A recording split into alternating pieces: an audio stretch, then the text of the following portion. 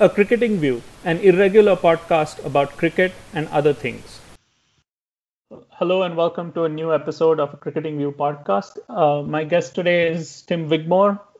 He's here to talk about a book he's written about how elite athletes are made.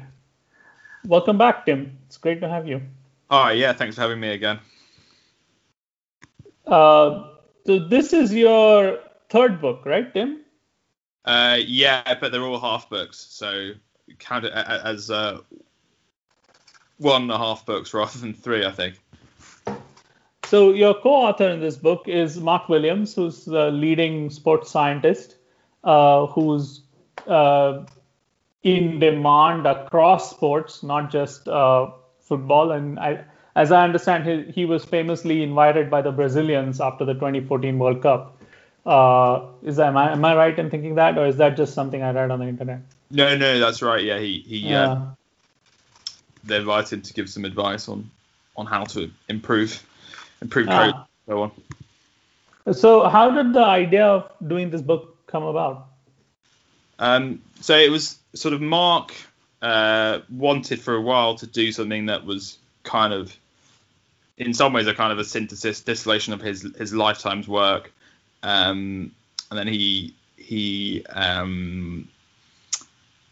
sort of taught, and then we got in touch. We were introduced by Matthew Saeed kindly, and then we were introduced, and then sort of it's a case of chatting to Mark and working trying to get that into a proposal, and the idea really was to rather than this just be an academic book, to write it as a popular science book. So, doing lots of original interviews and stuff and having a narrative and everything. So, yeah, it's sort of, it's about the, what makes elite athletes. And we tell that through, individual stories and then the kind of, and weaving in the science in and around that.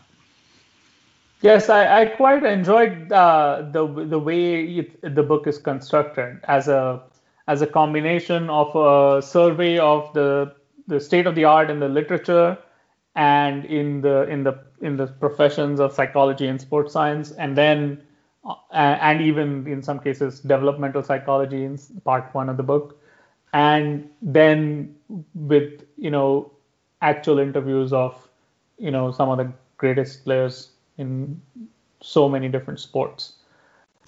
So, I mean, there are lots of interesting subjects in this book, but basically you've organized it in 3 parts. Basically, part one is what I would call your nature versus nurture debate broadly.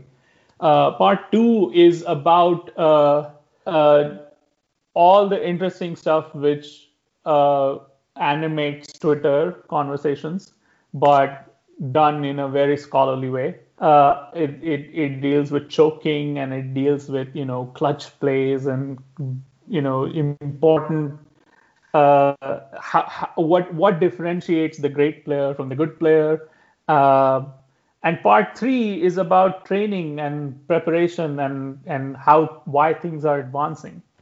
So I want to actually start with a sort of a synoptic question. Which is that in the book, there's this idea that the elite level of sport is becoming more elite with each generation, right? So, for instance, the degree of basic physical characteristics required to be a great sprinter today are different and more specialized than what they were, say, 50 years ago, right? So can you talk about that, and can you talk about what that how that shapes what it means to be elite today as opposed to, in our parents' generation? Yeah, look, I think that's really interesting, and that's right. I think what we're seeing, obviously athletes are more professional than ever. Scouting and talent ID is more advanced than ever. So athletes are giving themselves the best possible chance. And obviously the finances in elite sport also means that, a kid now is going to try and, more kids anyway will try and give being professional, they're absolute everything. Whereas a few generations ago, those incentives were not nearly as strong. And in a lot of sports, in the Olympic sports, Yeah. they had to be athletes had to be amateurs, so they wouldn't make any money at all. So effectively, you had sport being limited to those who could afford to do it. Now that's not the case. So sport has become more democratic. It's opened up, and therefore, probably more people. People want to say that that there's sort of a saying that more people probably aspire to be as good at life Messi is at his thing than have aspired to do anything in history. I think that's possibly is true. So sport is incredibly competitive, and it's insane. We have, if you kind of look at the numbers of kids who are doing sport and how few of them become elite. There's some incredible stats. So Yes. one every 12,000 children who play basketball, they go on to be professional, Yes. and that's just being professional, not being the absolute best of the sport. In England, only 180 out of 1.5 million players who play organised football each year go on to play in the Premier League. So that's a success rate of 0.01%. So it's phenomenally difficult to get there. And it's also that enormous resources are being invested in this across the world in small ways and big ways, like right from the investment in neighborhoods and neighborhood sporting facilities to a place like Britain where millions and millions in lottery money goes to specifically preparing Olympic level competitors. And one interesting thing I'd like to tease out here is what this is doing to the gap between like the very top sportsmen and the enthusiasts. And increasingly it seems to me that that gap is sort of widening beyond comprehension. Is that fair, or is that just my perception? No, that's spot on, because the resources being given to those at the top are bigger than ever before. Improvements in things like diet, in sleep, in kind of analytics, they're massive and giving athletes such an important advantage. So actually, the gap between your kind of good local recreational player and your good professional, let alone uber elite player, is I think that's risen, and it will continue to rise, because the time and resources spent to basically help those at the top extract every iota of their talent. So it's becoming elite sport compared to good recreational sport. It's becoming more and more distinct, really. And even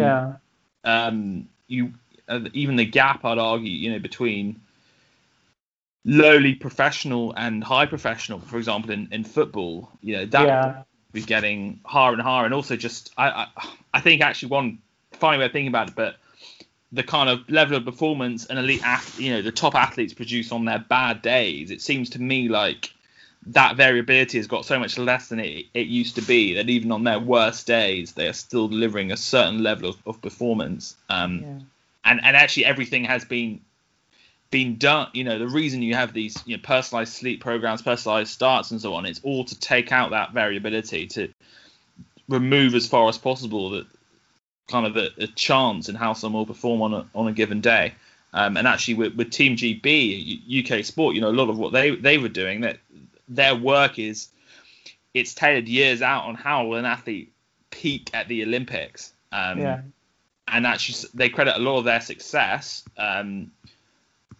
with the number of athletes who produce their year's best being in the Olympic Games, and that's risen massively. So it's actually a level of understanding what it takes, not just to improve performance, but to peak when it matters the most as well.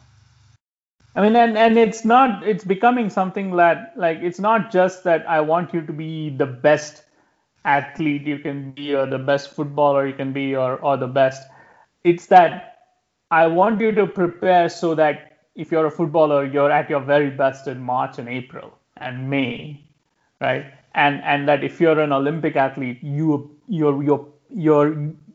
trajectory is designed so that you're peaking right when the Olympics are. So it's sort of a very, I mean, the goal orientation is one way to put it, but I mean, this seems to be something uh, that there seems to be an element of commodification in this, isn't it?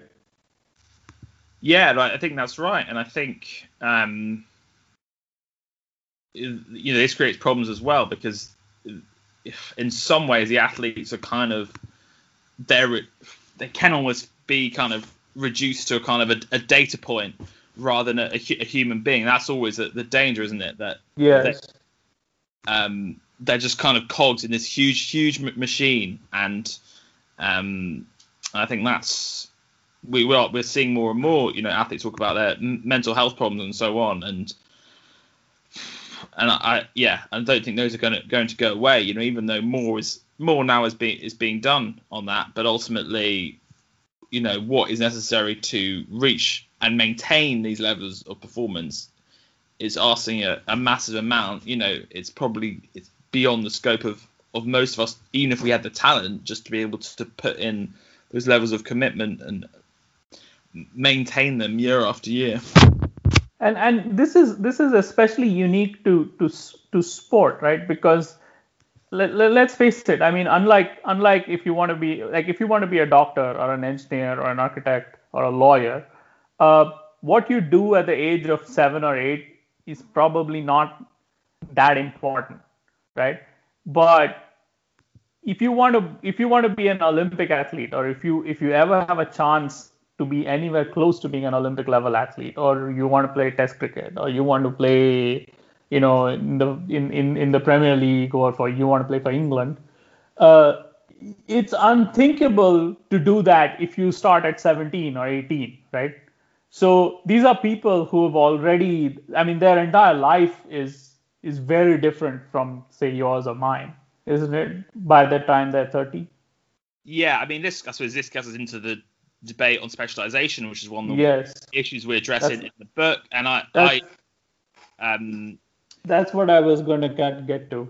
And I think the idea, so all the evidence that we've accumulated, it suggests that the idea you have to, specialize when you're 10, 11, that is not true. And in many ways, it can be counterproductive and dangerous. You see athletes who specialize earlier are more likely to suffer from burnout. They're more likely to suffer from injury because of overuse, and mental health issues. So early specialization, you see it ridiculously. You see kids age 9 or 10 being told not to play other sports. That's ridiculous. But it is also true that to reach the pinnacle in most sports, especially sports which are more mass participation, and have a kind of more variability to them. So you'd look at a sport like football or basketball or cricket even has high variability. You need to practice. So there's a lot of kind of the value of game intelligence and stuff is big, and you can reach the top in lots of different ways, i.e.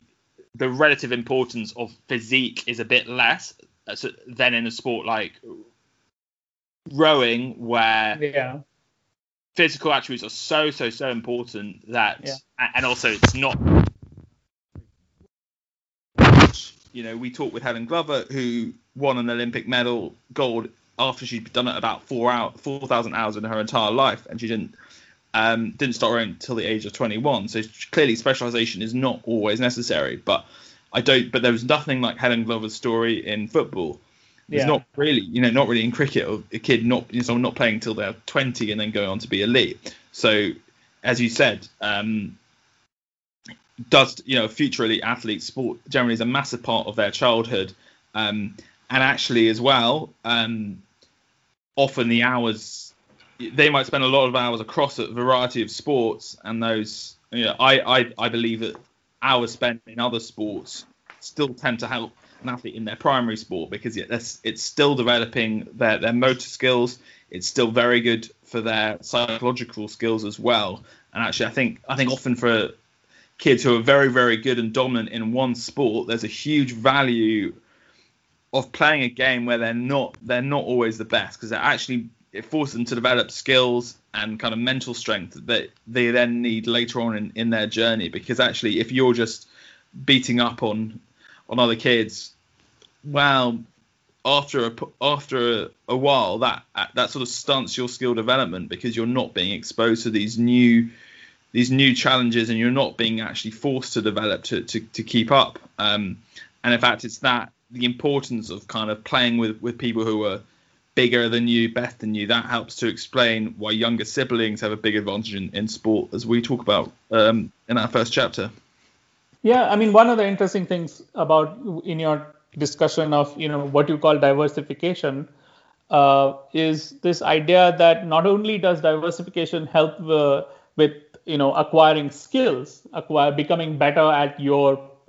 becoming better at your primary sport, but it also helps you psychologically, because it sort of puts you in many different competitive situations, and it gets you used to losing, and that, it seems, is a really important developmental developmental stage. Learning how to lose, learning how to compete, those. And learning how to actually have a defeat, and how to kind of analyze that defeat and learn from it. Yeah. Again, people say you learn more from failure. It's a cliche, but it is true. And so that ability to kind of take a defeat, to kind of diagnose it, and then to work on that the next time. And that is such an important thing for children to gain in their sports. And so if you're, so a good example of some athletes who don't get this is if you're old for your year and you're kind of physically developed as well. So both that you're 10, 11 months older than other kids in your team, and you've grown earlier anyway, so you have this sort of double advantage. Then you have been in a position where you're probably bigger than your teammates and opponents. You're probably stronger than them as well. So whether this is football, you can outrun them. In cricket, you can smash the ball further, whatever. Which is great for you up to a point, but actually that's not going to develop your skills particularly quickly. And actually, you don't need to develop those other skills. You don't need to develop the psychological skills. And so we talk about the relative age effect in sport, which is it's quite well known, but what's not well known really is the underdog effect that we talk about, which is of super elite athletes, the very, very best, ones who win MVP awards and so on. Actually, a higher share of those are young for their selection year. And essentially the reason is they've had it harder kind of throughout their journey. So they've had to kind of compensate with other skills, both physical and mental. And then when they reach a point where suddenly they're playing with kids who aren't bigger and stronger than them, they've got those other skills more than their opponents, and that gives them an advantage. And so with Harry Kane's a good example of this. He was released by Arsenal as a kid. He was not doing very well at Tottenham, and he was almost released by them as well. And he was born in July, and it was a late physical maturer. And obviously he's now worth a few $100 million. So it also highlights the pitfalls of prematurely selecting and discarding talent.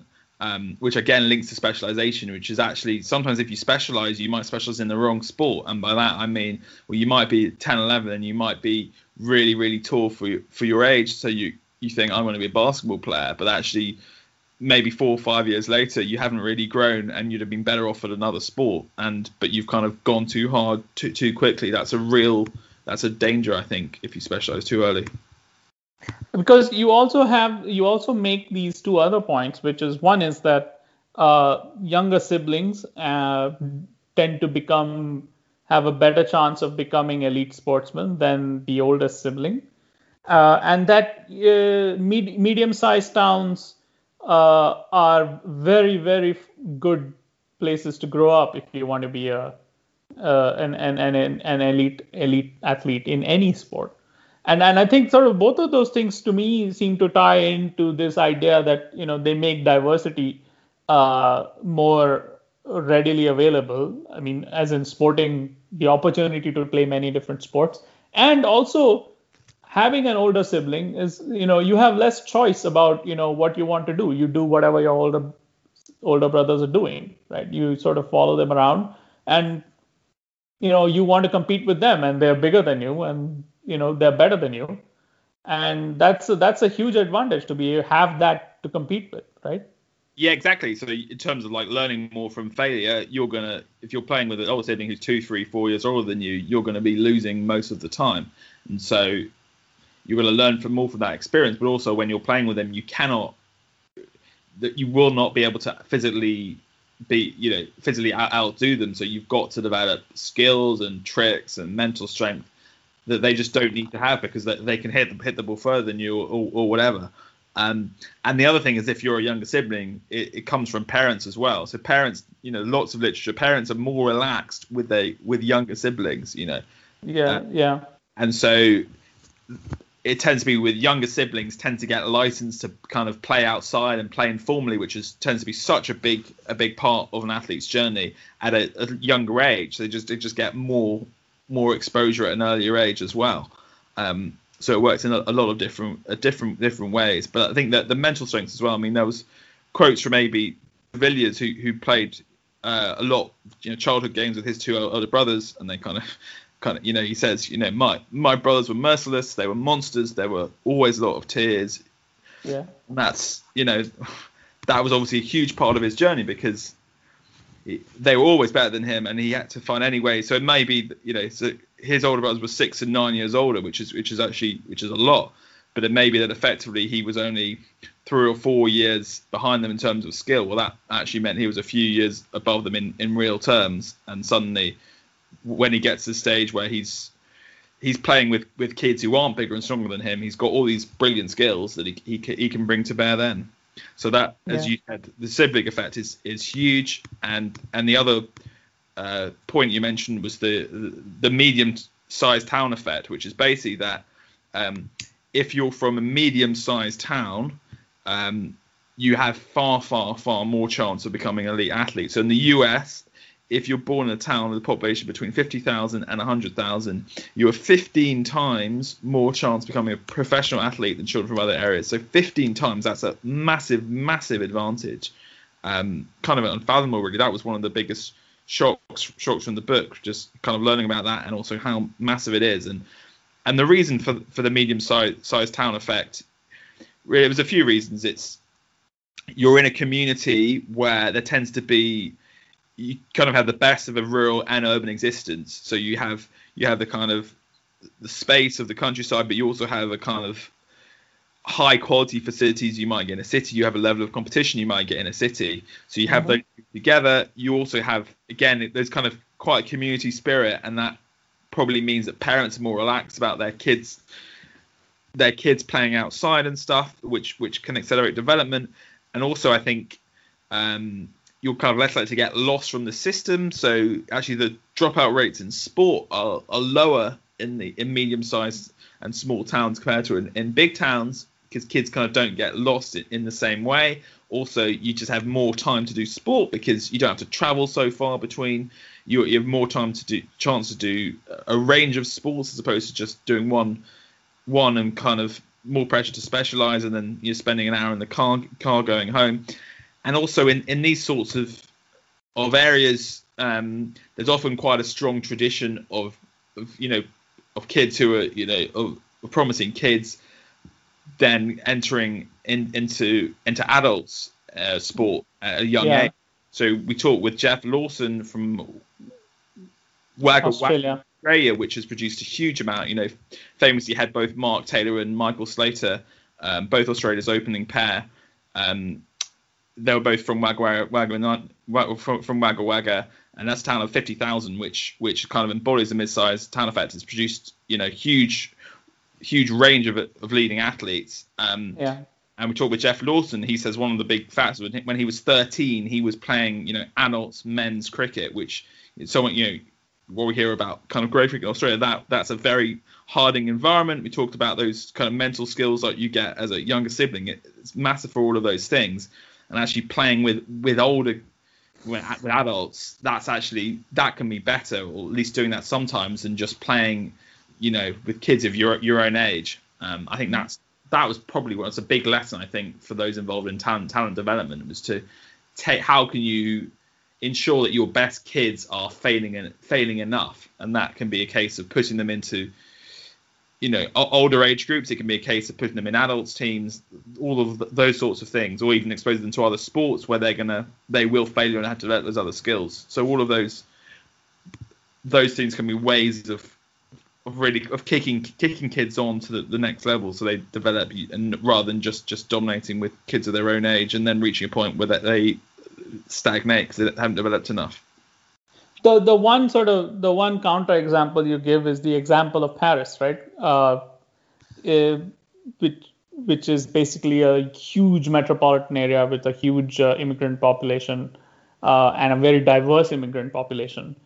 Well, it's interesting. So I went in there as part of research for the book, and actually, if you look at as a metropolitan area, they're actually better understood as self-sufficient areas because of mid-sized towns in their own rights. These kids, they don't tend to come from kind of on. They're not born. They don't grow up on the Seine or anything. These are these are kind of basically suburb towns. Yeah. Often of 20, 30,000 that would fit as mid-sized towns, where again you have all of their sport will often be within a very small area. So it's not the kind of experience of a kid in New York or whatever who's being lugged around massive different parts of the city. It's more often a sense of community with a local sports club, and also just being able to play a lot with their friends informally and stuff. That I think, so the magic of the kind of Parisian suburbs, what it is, the culture of football there is so big, and the amount of informal play that kids do is so massive. So they're all on local pitches, in parks, between benches, and anything. So just the amount of informal play, which creates athletes of very, very streetwise, basically very creative, very, very creative and streetwise, have made to think for themselves, have done a huge amount of football training, but they haven't just been told what to do by coaches, which I think sometimes is what you see in more affluent kind of parts of bigger cities. The parent, often you have kids and they might do quite a lot of sport, but they'll be doing it in very formal settings. Yes. And kind of very good at obeying instructions, not very good at initiative and thinking for themselves. And I think we think 8 of the World Cup, of France's World Cup winning squad in 2018 came from the banlieue. So it's an incredible producer of talent, and they typically, almost all these players, they've had a huge amount of informal play growing up, and they have this kind of knowledge of their game and a kind of adaptability as well. That's another thing you get from informal play, because you have, you might be playing, a five-a-side game, and one kid has to go home early, and it's 5v4. Well, actually, that's very difficult for the team who are a man down. There might be parts of the pitch that are dodgy, so you have to find a way of avoiding it. That you'll be playing with bigger kids, older kids, so you have to find ways of dealing with them when you're younger than them or smaller than them. So it exposes you to far more variables than just playing kind of formal under 11 or whatever. And I guess there'll similarities with cricket in Mumbai, for example, where you get kids of different age groups mixing, and that can be very, very good. Yeah, that's a charge which is often leveled I've heard it leveled at English players, for instance. That there's whenever there's an English batsman, especially, who comes on and doesn't do too well at test level, the one thing that people often say about such players is that they're overcoached. This used to be a big thing being said about English players, in the early 2000s, and then again in the 13, 14, 15 period, once the Petersons left the scene. But I'm not really convinced that it applies in this case, because now England are doing well, and they're not saying that anymore. And then, I mean, have you looked at this situation, the English international team, not just tests, but also T20 ODI team situation where, today's England team is all about initiative and all about, a cultivated approach, which gives them a license to go after the bowling and to play, assertively. So that's you can't always tell that from watching a player at the international level, can you? No, As in it may be true that some players are overcoached and other players have the advantage of a diverse sporting upbringing, playing with many different types of opponents in many different types of sport. But you can't really tell that by looking at an international player in a test match or in a World Cup match or whatever, right? no, I don't think you could kind of see someone taking over and say, he's played hockey or whatever. Although you can. Ollie Pope, he does sort of credit some of his success to hockey. Steve Smith obviously credits a lot to tennis. So we do see a lot of very successful cricketers. MS Dhoni credits goalkeeping with his wicket keeping, it seems.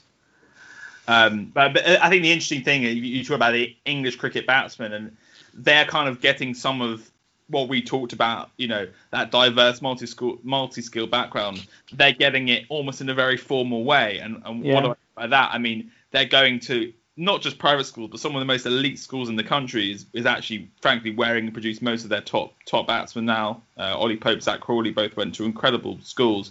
And they both played a kind of a range of sports there. Ollie Pope especially was proficient. So in a way, it's kind of almost a top-down way of getting those advantages. And just the kind of facilities and stuff, and just the amount of exposure to balls and things, which is one of the big issues for kind of English cricket's and its pool of talent, is that there's just a lack of cricket and sport generally in state schools, and that's you create a situation where I think 45% of the England team have come from private schools. That's for 7% of the population. So really, that's a team that's not equally open to players from all backgrounds. It's frightening how good they could be if they could have found a way to get that part of the population to also play cricket. But I want to come to the science of the choke, as you call it. And this is a particularly interesting subject from my point of view, because I've sort of always long wondered why it is that, I mean, I've wondered about this from the point of view of how people who watch react to results and to games, right? But it seems from everything I've talked, every time I talk to some of our common journalist friends, it seems that a lot of this stuff about clutch play and scoring when it matters and playing in the big game and all that is sort of internalized by the players themselves. So the players also seem to believe in this whole idea of mental toughness or whatever other euphemism you might apply and you read commonly in the papers. But you're in part two, you present a different picture of where that difference between the top player and the very good player comes from. So what do you mean by internalized? Do you mean in the sense that they have all adopted that language? They all in their press interviews and all the reporters tell me that when we talk to the players, they talk about clutch players and big game players and this and that a lot more than you might imagine. Whereas you're talking to a lot of these players who are expert, who are describing a completely different process, like Annika Sorenstam or you Yeah. know, some of these other players who are describing a completely different process about, how they maintain their levels of, high levels. Yeah, absolutely. So, yeah, for our chapter on choking, I mean, choking there's such a taboo to it that actually it's very rare to get people to say, yeah, I choked and this is how I choked and everything. So we talked with Scott Boswell, who bowls this, infamous over in the Cheltenham and Gloucester Trophy final in 2001, which Yeah. bowls 8 wides or no balls, and it's quite painful to watch actually. And he's very honest about what happens, and he says, I became so anxious I froze. I couldn't let the ball go. And he said, I've been bowling my whole life and it's been fine. Now I can't do it. Basically, how's this happened? And so he says, basically he was overly anxious, and almost he was stuff that his subconscious would normally be able to deal with. He was now having to think of consciously, and that created a kind of a catastrophic collapse in his performance, basically. Yeah. So he was so nervous and he wasn't able to deal with it at all, and this was kind of this over that never ended. And he basically says the bottom line is he didn't trust his action, his skill set. So when it was under high pressure, it collapsed. And that is quite a graphic example of choking. Okay, one interesting thing is, in general, when NBA and WNBA players, have free throws at the end of games that are tight, they're actually more likely to miss than normal, which suggests even the very best athletes, on average, are a little bit affected.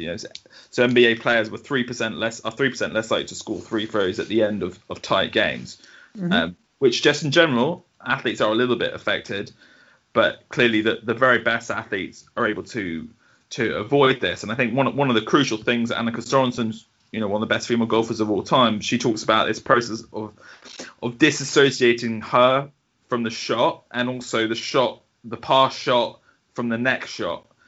So she, it's an art of being able to kind of analyze what happened in a dispassionate way, and then move on to hitting the next ball or bowling the next ball, whatever sport it is, as opposed to, as Boswell was, one mistake leading on to the other.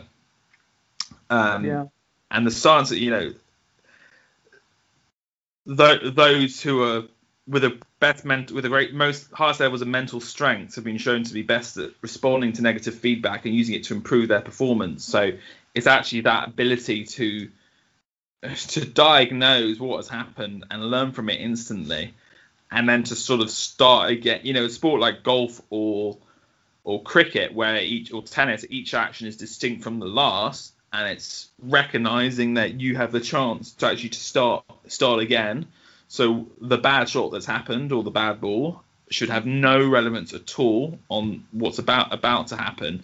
And a big reason that often it does, one bad ball leads to another bad one, is players want to rush. So, Boswell says he wants to get the over out as quickly as possible. And that's exactly the worst thing to do if you're worried about choking. You have to actually have a consistent process that you stick to each time. So with Annika Sorensen, she says, when she was under most pressure, she felt this kind of tendency, this urge to rush. And actually what she had to do, and did so well, was she had a 24-second routine before each shot, and she would make sure she stuck to it. And so she had this framework, and it means again that every action you enter it from a familiar place. So rather than from getting the ball and rushing it, you're going through the normal process, and that helps to kind of to calm you down as opposed to the danger of rushing. And another interesting part of the sort of science of choking actually is in how athletes use their eyes. Essentially, when athletes are anxious, they use their eyes less efficiently, and often that means they sort of dart their eyes around everywhere. When athletes do better under pressure and just better generally, they have what's called a quiet eye, which is they maintain a kind of a sharper and longer fixed focus, typically on the target or so like in rugby it would be a spot. Often we talked with Dan Carter, and he was talked about he'd always look at a precise spot. He'd find a precise spot in the crowd, and he would keep his eyes on that, and that's a way of maintaining his visual focus as opposed to kind of darting everywhere and looking around, where then you're in real trouble. And a good example of this is penalty shootouts. So when players take less time and they rush, they're more likely to, studies show they become much less likely to score. And actually, with Gareth Southgate, he misses the first penalty in Euro 96. But as England manager before the World Cup of 2018, England did a huge amount of research. We actually have a whole chapter on penalty shootouts because they embody many of the interesting themes. But one of England's takeaways was players had to take a little bit more time, and obviously England did that, and they finally ended their hoodoo by winning a shootout.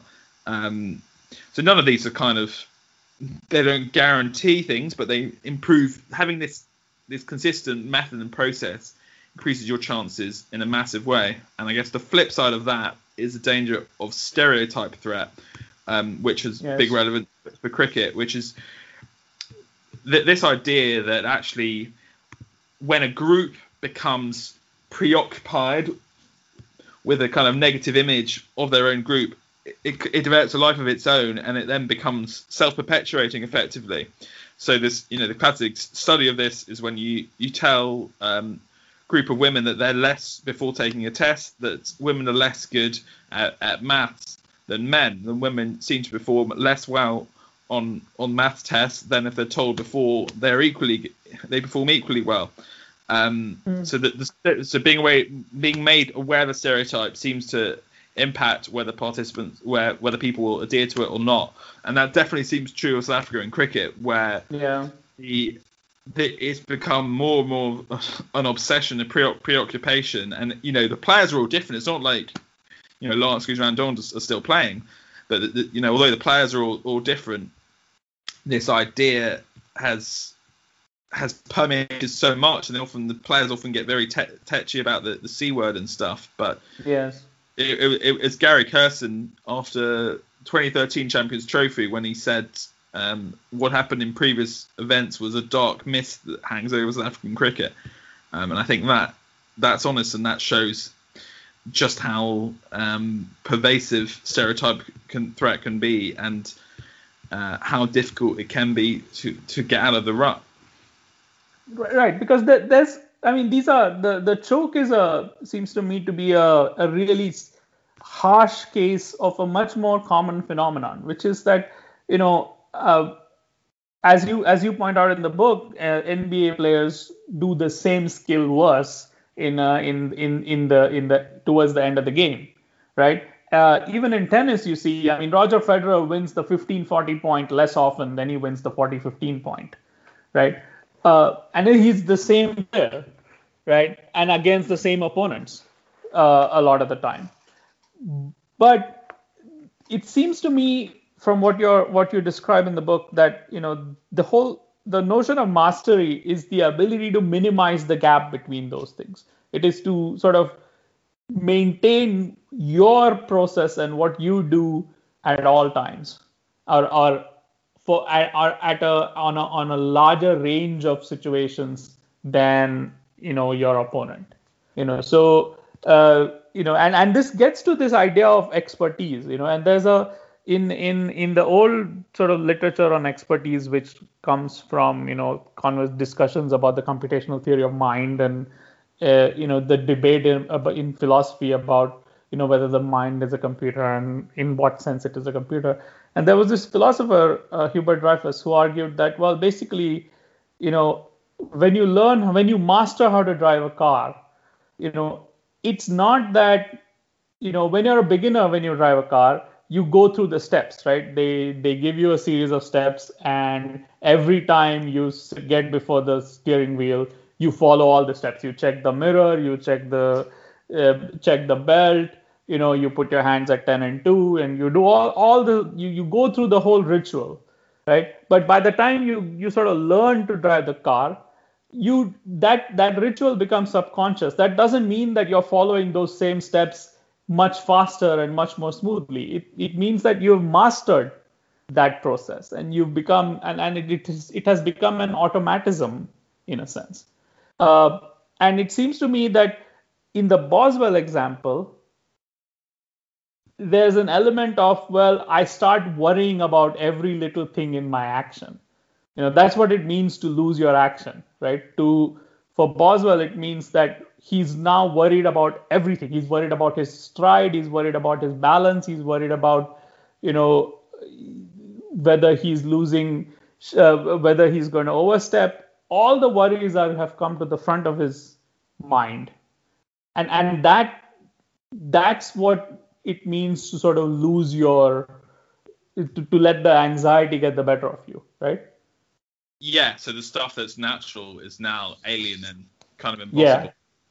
And you're sort of trying to sort of fall back on your training and go step by step, and that's fatal. That means you can't do that at that level and survive. Yeah, because you're overthinking things, basically. And that's also you also sort of allude to this in your discussion about speed, which I found was a very wonderful part of the book. Which and I have come across some of this literature before about how batsmen rarely still watch the ball right onto the bat. Last. Absolutely, yeah. We have a chapter on how to hit the ball in 0.5 seconds, and that applies to tennis and it applies to baseball and cricket. And in all of those, basically, you cannot. There is not enough time. Like the advice of watch the ball, it's like the worst advice ever. It's impossible. Yeah. If you're facing, we talked with Mike Hussey, and he was like, you cannot watch the ball because it's too quickly. So you have to preempt it. And the way you do that is you look at cues from the bowler, because they've done. So in baseball, they did studies where hitters were wearing glasses and they went.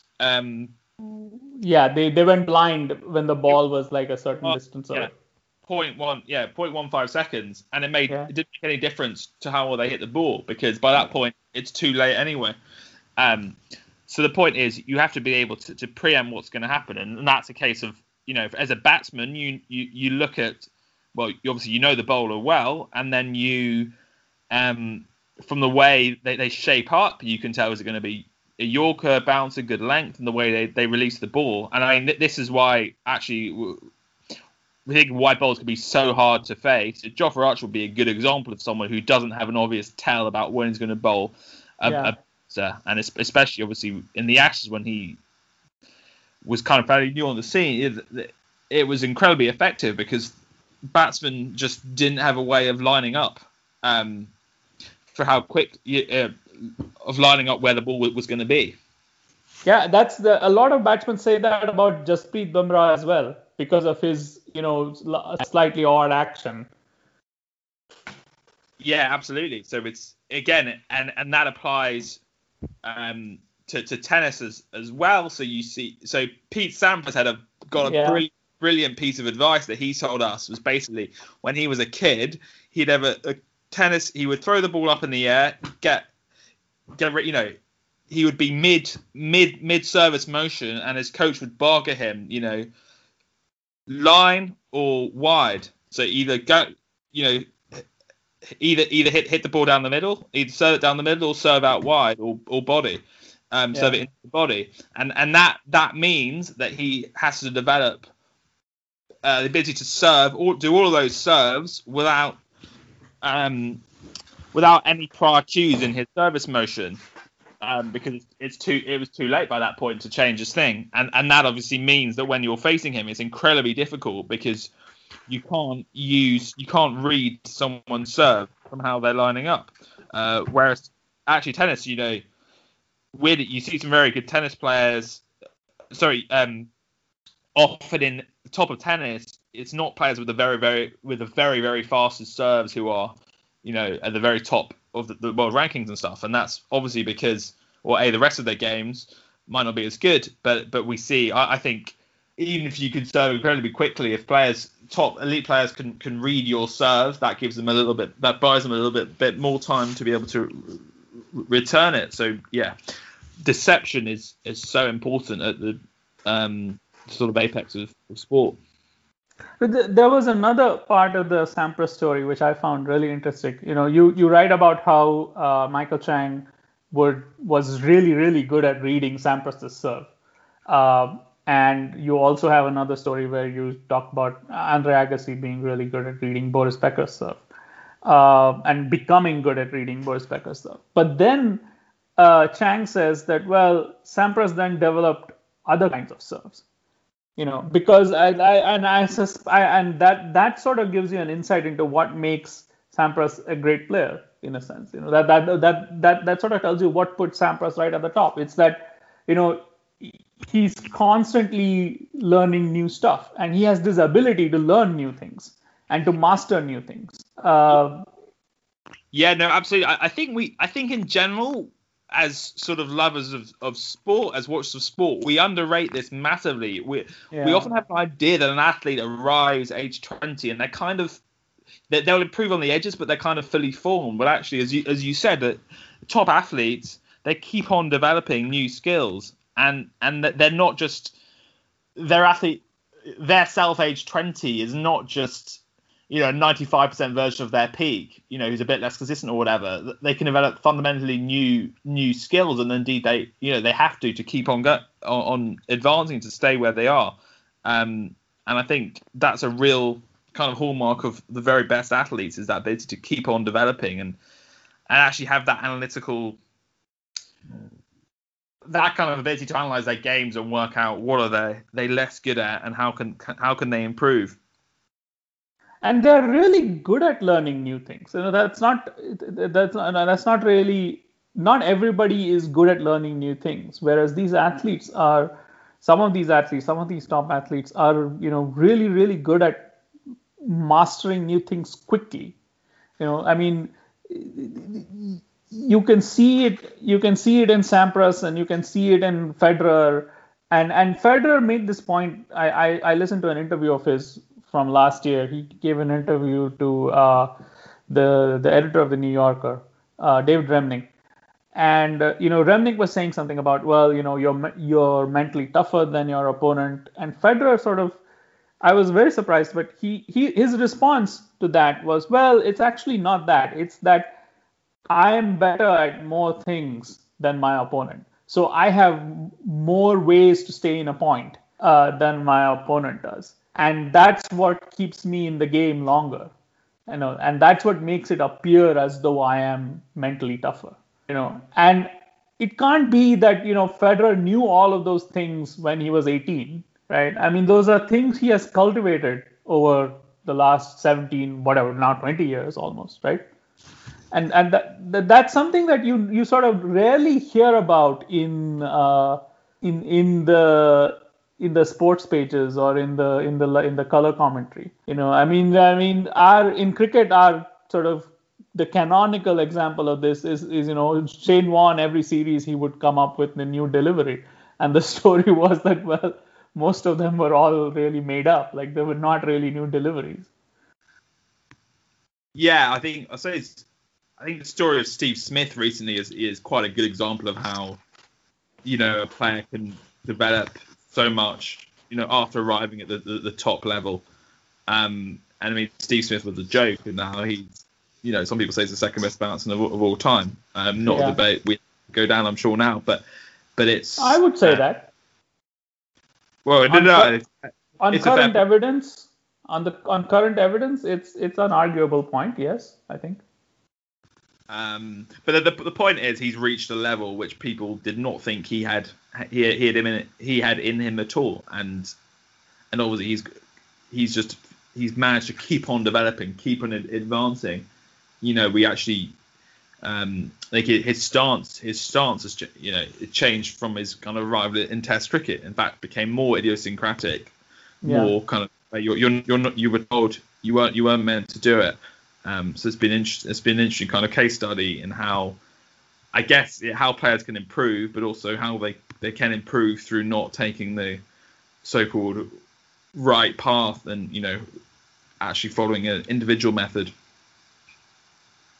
I want to sort of ask you a cricket specific question here, and it has to do with coaching and it sort of alludes to the chapter on coaching in your book, which is that I've talked to a few coaches now, and they the impression you get talking to them is that there's this whole generational shift going on in cricket where different generations of players in the same team are differently receptive to new methods of coaching, and new and the new directions in which control is shifting, especially in T20, where the coach has a lot of over by over control and tactical control and what have you.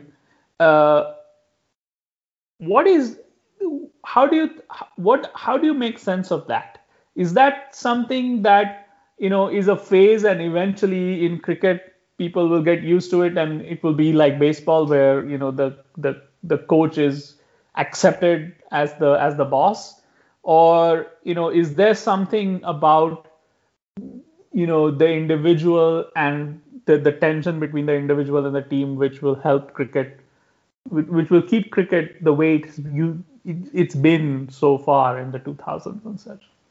So no, it's a very interesting sort of topical point. I think the direction of travel is pretty clear, which is coach. We're having this chat as Delhi have just kind of been hammered in the IPL final, but even so, Ricky Ponting's kind of method as a coach, which is very interventionist, as he says. He sees T20 cricket as basically 240 matchups, and the team who can win the most of those, and actually most importantly almost to get the right matchups as much as possible, is the one who's going to come out on top more often than not. And right.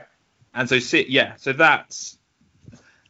that seems pretty clear that the future of cricket will look more like that. My sense, though, is that it will not end up quite as far as football along that path. It will be a lot more like it than it is now, but the kind of the vantage point of the captain and the wicketkeeper as well, actually, and a sort of certain gut feel that you can only maybe get from facing the balls and stuff in the game, that will keep cricket a bit distinct to football. But yeah, I think there's a generational thing where players are pretty happy with coaches being more involved, and actually often some welcome it, to be honest. I think that kind of clarity, it can be welcome. And I think for coaches, clearly the challenge is it's a balance between good information, not too much information that overwhelms players. And from a skill development point of view, actually, one of the big takeaways from my book is the importance of random training. So training with more variables is so much better than just repetitive training. So so rather than facing 500 balls that are all just 500 balls in the nets and you can do what you like with them, it's much better to break those balls down and say, okay, these balls we are trying, you can only hit to the leg side or something.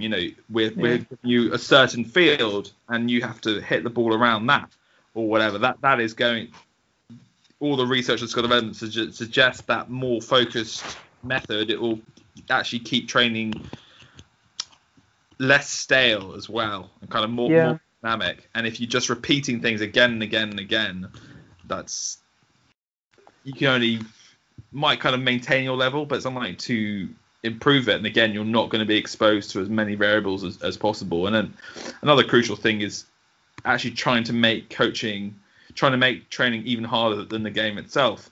So we talked with Elena Del Don, who's one of the best ever women's basketball players of all time, but she's also the best free throw shooter in men's or women's basketball of all time. And she talks about how she always, she has to end each session with 10 free throws that are successful in a row. She practices 3 throws the most when she is at her most tired as well in training. And that actually means that, again, you talked about, it links to choking a little bit.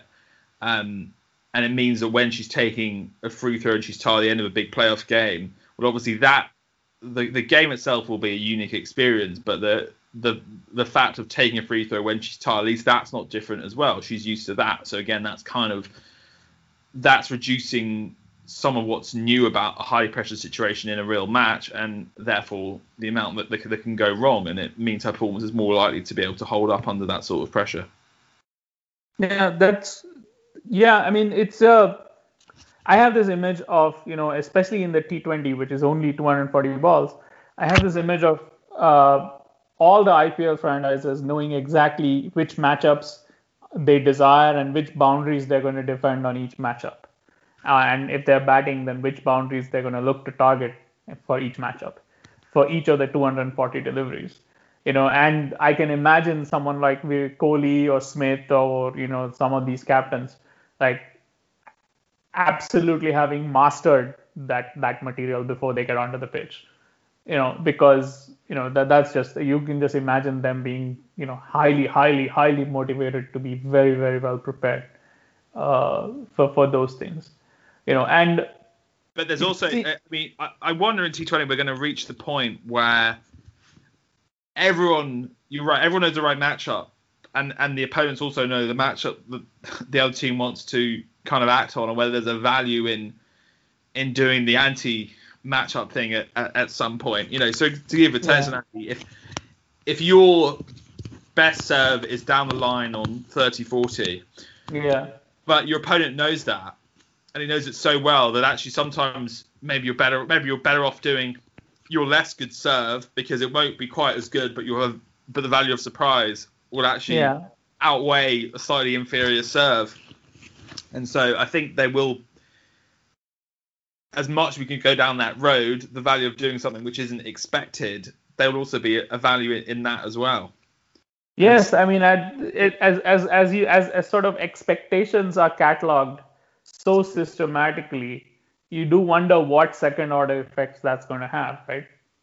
So, I mean, if you're bowling to a batsman and your premise of your line of attack or defense as a T20, we should probably call it, is he can't hit the ball over short fine leg. He doesn't have those shots. Well, actually, if you take on that shot, they might not think you're capable of doing it, but maybe you can pull it off. And it might be that because they don't think you're capable of it, they give you actually more margin for error than they would a batsman who they respected more on that shot. So does it actually become a better option for you if you're inferior at it in a funny sort of way? Yeah. It would be interesting, especially if we could see what the expectations are. But that sort of probably just, if the audience of the cricket broadcast was me, then that would be interesting. I'm not really sure it would be interesting for everybody. But I mean, speaking of all this, your chapter on Barcelona was quite eye-opening to me. I mean, you're basically describing a club which, turns its players into, actors in a video game, and they're tracking them all the time in all sorts of ways. Yeah, so that was written by my colleague Mark, who visited La Masia, so he would have been a bit better placed to chat about it than me. But essentially, it's looking at the ways in which Barcelona are trying to kind of be at the cutting edge of future developments in football and sport more generally, and a big part of that is kind of empowering their athletes into thinking more deeply and into developing their kind of ability to analyze the game and work out what's happening, and that's using things like virtual reality, looking at player tracking, things like that, and working on actually how to there's some interesting some number of football clubs have these kind of, they're looking at improving the cognitive functions of their players, so their decision making under pressure, and that can be done with video games as well as on the pitch itself. And obviously with the brain, you don't have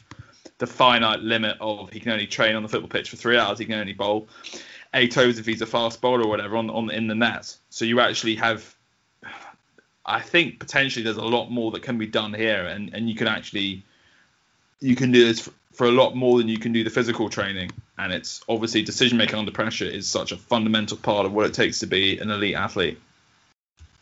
Yes, I mean, and that sort of, I know when I read the Barcelona chapter, I sort of decided that we had to start this conversation at the gap, with the gap between sort of the best and the next level.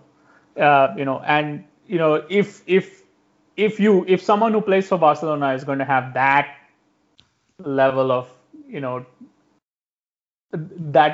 training and that level of facility, then the player in the second division is 2 years of that gap is going to sort of increase the gap between the second division player and the Barcelona player tremendously, isn't it? Yeah, that's definitely right, and I think it also shows that, again, that's something I think we can underestimate. It's not obvious, but I think we can underestimate in the kind of popular media how focused leading teams are on improving their players. So they're not seeing even a 25-year-old athlete. They're not seeing him as a kind of fixed asset. Finished. Yeah, they're not seeing him as a finished article. But also they have a kind of more optimistic sense of what his ceiling can be as an athlete. They don't put a kind of artificial limit on this. And actually, there was a book called The MVP Machine, which is good on baseball, and it's basically arguing that a generation ago the inefficiency was in identifying talent and identifying players' value. Now the inefficiency is in how well two teams can take players who are equally good and what the players look like after a few years, and that's to do with improvement. And actually, to take this conversation back to cricket and T20 is the big thing for me is Mumbai Indians have the best T20 team in the world, fantastic, but are they doing enough? And does the current structure of the sport allow them to do enough with their players for the 9.5 months a year when they're not playing the IPL? And I think that for any T20 franchise who's serious about the kind of sporting integrity and the kind of the value of winning as opposed of winning cricket matches, this is such a big area. How can you help players improve when they're not playing for you in this very short tournament? And if you can do that, well, you find a way of adding value to your players massively, and therefore you're going to be better. I think that is a huge area for T20 franchises around the world if they're serious about winning and to really, really focus on. Well, Tim, this has been a lot of fun. I think when I read the book, and I recommend, I'll recommend the book to all the listeners, and I'll also link the excerpt which came out in the Guardian in the show notes. But one of the thing I got from this book was not just a wonderful survey of what it means to be the best in the world at your sport, but the very strangeness of being the best in the world at your sports. That at how far removed from our lives that kind of life is, and that kind of excellence is, and there's something a little bit unsettling in that gap, and in the idea that gap might be growing. So if nothing else, that to sort of get an insight into that, it's worth I think reading this book carefully. So thank you very much, Tim. Thanks, Karthika. That was great. Always a pleasure to chat.